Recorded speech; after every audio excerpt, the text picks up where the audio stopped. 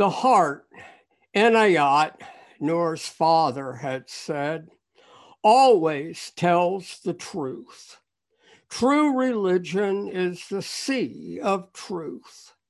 What begins in deception ends in deception.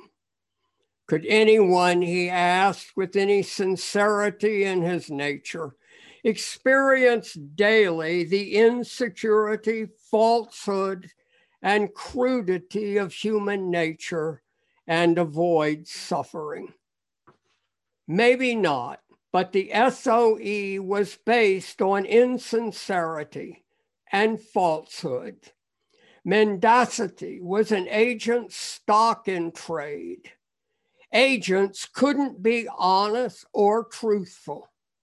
Without deceit and guile, an agent was a dud, probably a dead dud. Arthur Magida in Code Name Madeline. Welcome to Delmarva Today. I'm your host, Harold Wilson. My guest today is Arthur Magida, and we're discussing his Pulitzer Prize-nominated book in the biography, memoir category, Code Name Madeline, a Sufi spy in Nazi-occupied Paris. Arthur was on the program about a year ago to discuss his book. And now that the paperback version is out, I've invited Arthur back to talk again about his book and the trajectory the book has taken over the past year. Arthur, welcome to Delmarva Today. Thank you, Harold. I'm very pleased to be here, and it's very wonderful to be talking with you again. Well, it's great to see you again. But Arthur, remind us again of your book. It's been a year, and tell us about Noor and who she is, and why, in the first place, you decided to write this book about her. Sure.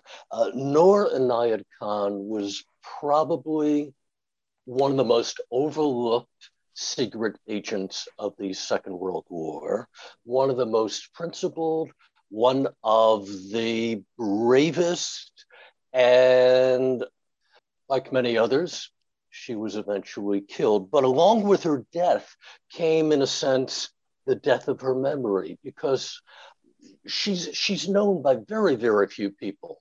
And when I first came across Noor Inayat Khan entirely by accident, I was stumped, I was bewildered, I was bewitched. Who is this Noor Inayat Khan? I thought to myself, and why haven't I heard of her, and why hasn't the rest of the world heard of her? Noor came to me very, very indirectly, maybe about 6 years ago.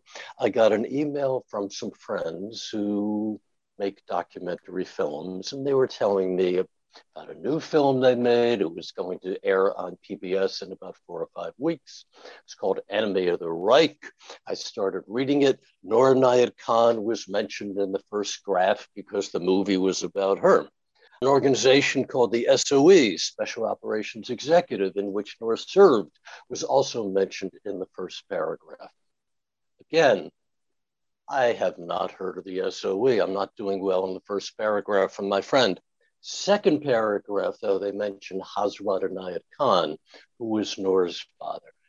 Then I woke up, because I was very familiar with Hazrat Inayat Khan. He was a major Sufi leader in the West. He's the guy who actually brought Sufism to the West in 1910. For Hazrat Inayat Khan's daughter, Inayat, to be serving as a secret agent in Nazi-occupied Paris was astounding and amazing. I almost pigeonholed a friend of mine, a fellow professor at the university where I was then teaching. He had access to some money for various programs. I said, look, I would like to screen this film here, and we'll have a panel afterwards. And that's before I even finished reading the press release and before I'd even seen the movie. But that's how much faith I had in Noor early on. We screened it. We had a very, very large audience. I moderated a panel with a Holocaust scholar, a Sufi expert, and one of the producers of the film. And to prepare for all that, I had to read an awful lot about Noor Inayat Khan and about Sufism and about the SOE. And the more I read, the more I thought, the good book has yet to be written about Noor. I want to be the one to do it.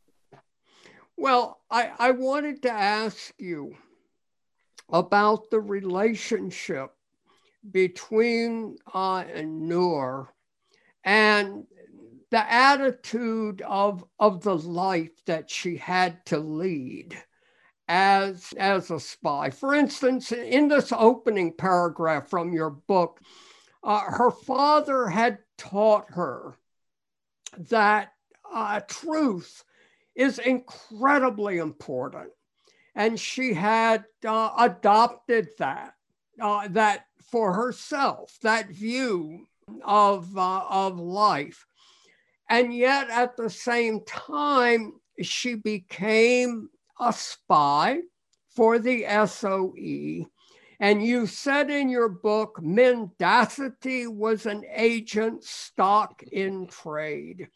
And in fact, if you didn't become deceitful, if you didn't become a liar, then you were in fact a dud of an agent, and probably most likely a dead agent.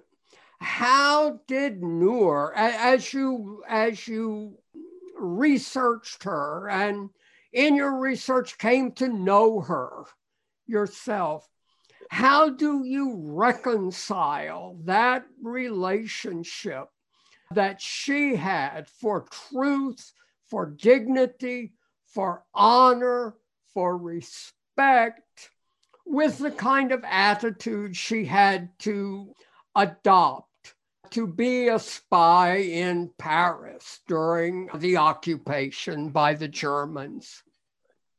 Well, one of the hugely admirable qualities about Noor is that she never varied from what her father, this major Sufi teacher, had taught her, had taught all his students.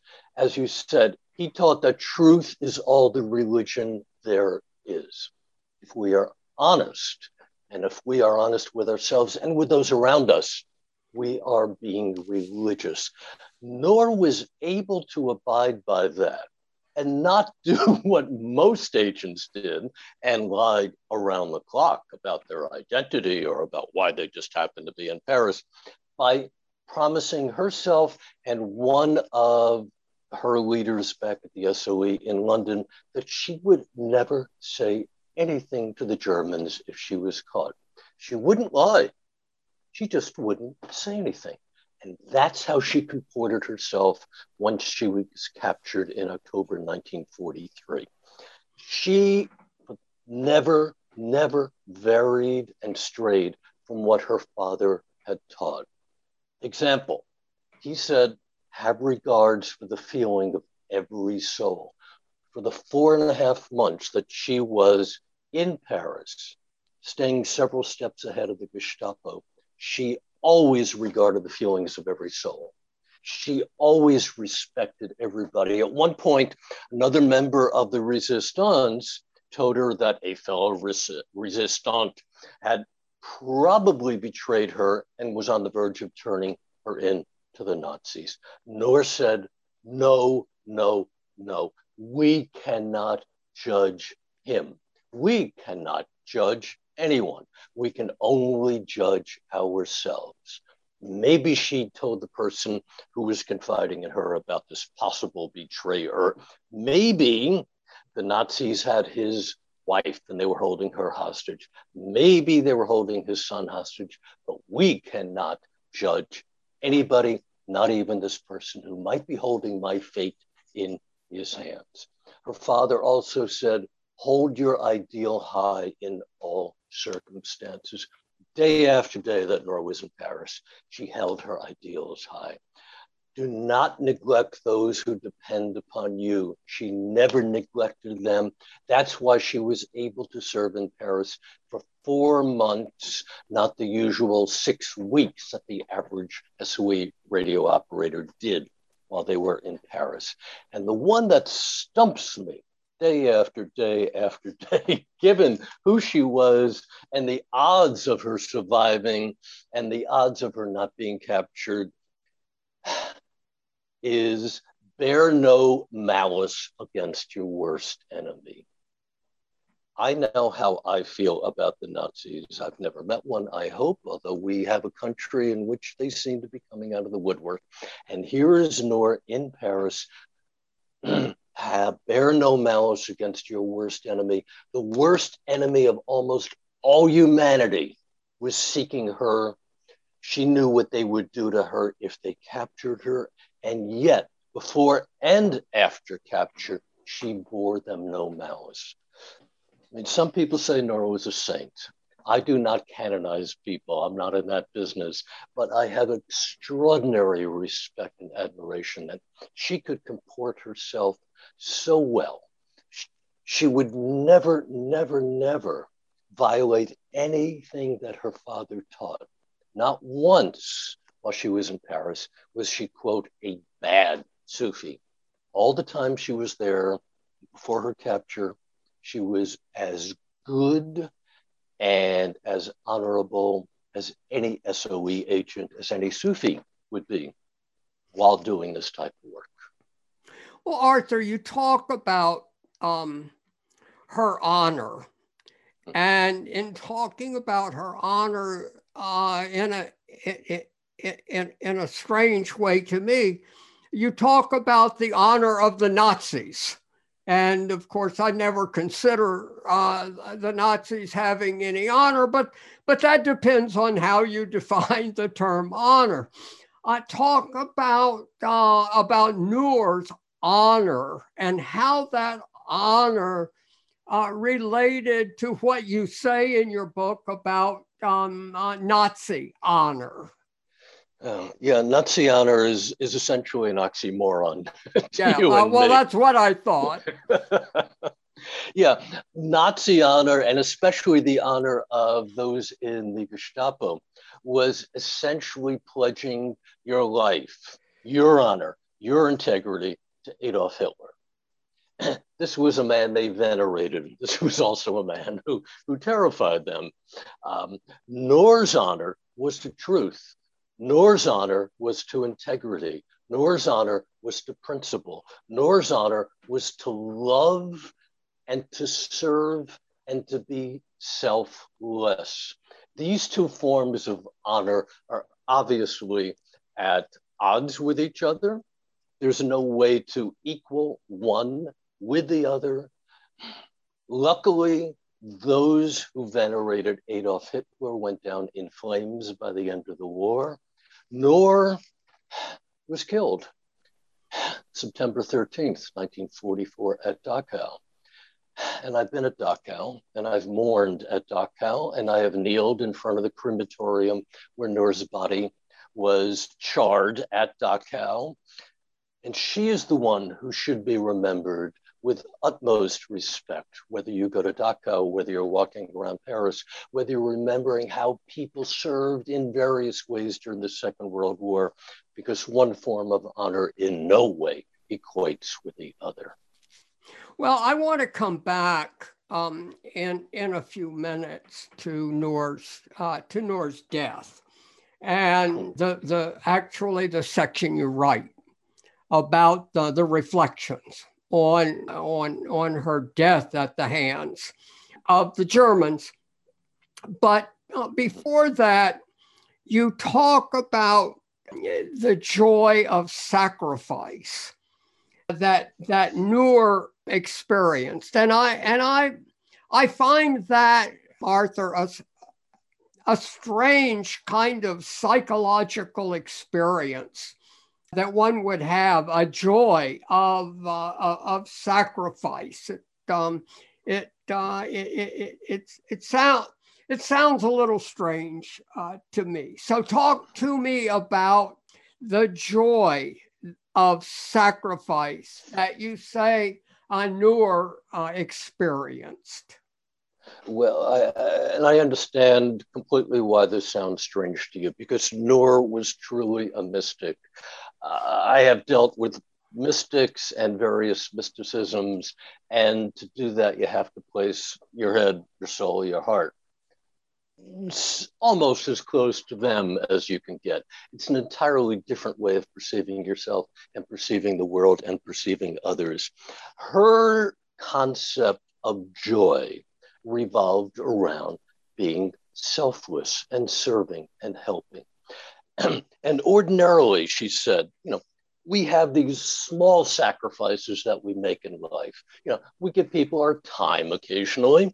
We give people maybe contributions. I'm going to give a contribution to NPR as soon as we're done with this interview, I assure you. But these are small and certainly minor when compared to giving what she called the truest and the most important sacrifice, which was the sacrifice of one's self. Her father, to continue with him just for a moment, said that you have to view those who can do this, those who can experience the joy of sacrifice, the ultimate sacrifice, view humanity without thinking they are German or English or French. They are equally dear to him or her. The awakened soul looks at all full of forgiveness. To these souls, Judgment Day does not come after death. For that soul, every day is a judgment day. For Noor, every day was Judgment Day, and she did not want to fall short of the mark. So, joy of sacrifice is a peculiar concept. It's an odd concept. But given who she was, given her devotion to Sufism, given her acceptance of what her father called these rules of chivalry, of helping others and serving others, to me, after spending a lot of time with Noor Inayat Khan, it's not odd at all, and it rings completely true. And I would just hope that in our society and indeed in our world today, more people would wish to engage in such joy. Maybe not sacrificing ourselves. So we are extinguished, as Noor was at Dachau, but sacrificing ourselves to aid others, to be with others, to hold the hand of others, to console others, and to guide others through what is still a very disturbing and unsettled culture in this land. Well, from what you say, it sounds like actually a very helpful and beneficial attitude that one might develop toward life. And I use that term specifically, a healthy and helpful attitude. And of course, also a very productive attitude as well. How was Noor captured, and why? And why was she killed? Two excellent questions. Thank you very much. Noor landed in a very rickety airplane in the middle of France on the countryside in June 16th, 1943. The Germans captured her mid-October 1943, roughly 4.5 months after she landed. All that time, they knew there was an agent somewhere in their midst who was sending truly important messages back to London. They didn't know how important until D-Day the next year, when some of Noor's messages were put into action, and literally 100,000 German troops were prevented from reaching Normandy on June 6, 1944.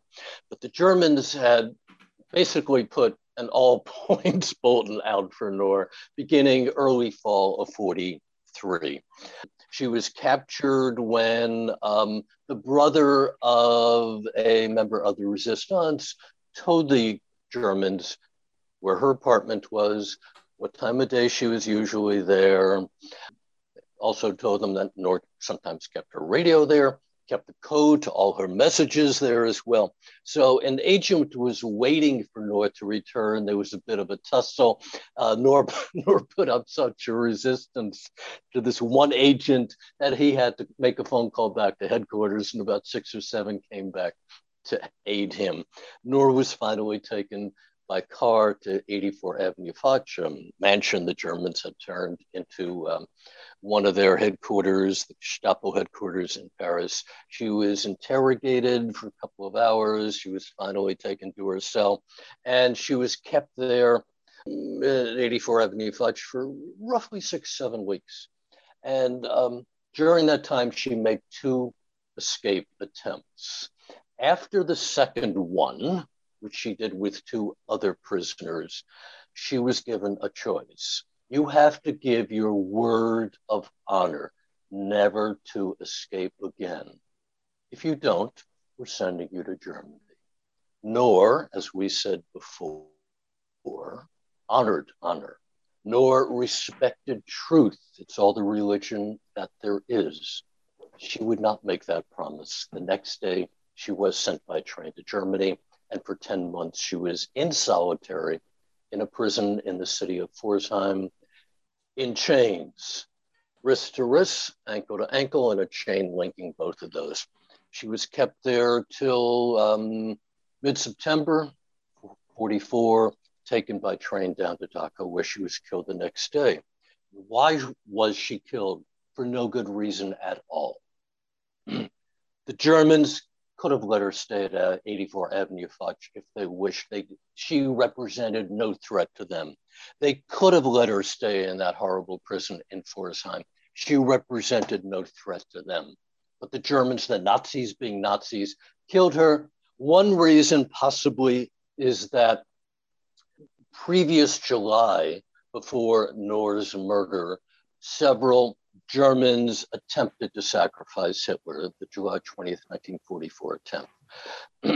This was the closest anybody ever came to actually killing Hitler. He was furious, and he decided shortly after that to kill as many other top Nazis as he could, who he thought might betray him, and to kill as many British prisoners of war who were in German prisons at that time. Noor was among them, certainly, and the other 3 SOA women who she was killed with at Dachau, September 13th, 44, were among them as well. So this was, her murder was simply, her murder was simply Hitler's revenge on the innocent and Hitler's revenge on those who were trying to save the world from him. Arthur, let me switch gears just a little bit on you. You, as I said, you lived with this woman, and the book is a significant piece of work.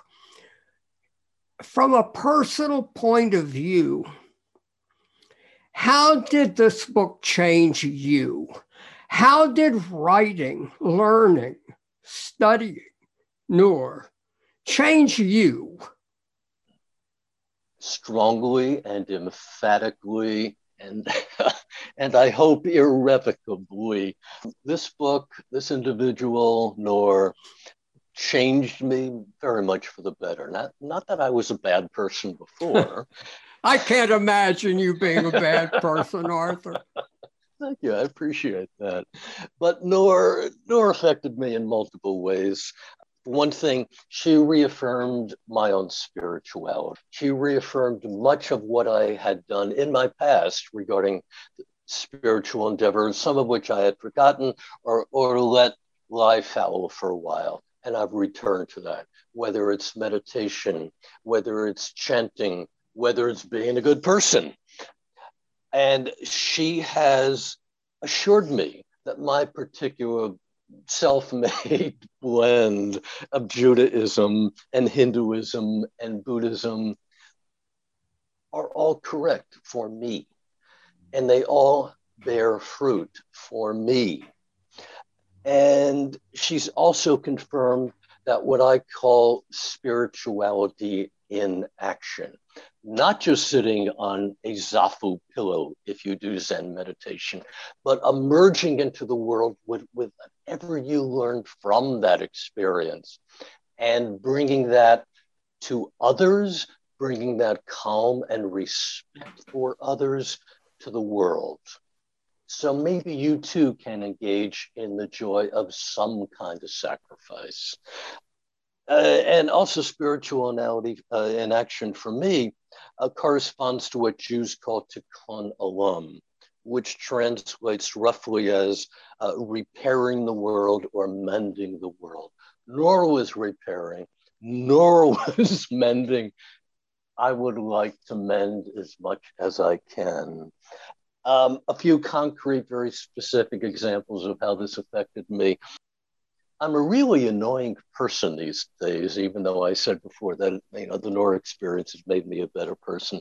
I am extraordinarily grateful when anybody does anything for me. A few weeks ago, somebody did a really minor favor for me. And I thanked them, and I should have shut up, but I thanked them one more time. And this person whom I was thanking said, "That's really enough." I said, "No, I am grateful, and I want you to know how grateful I am."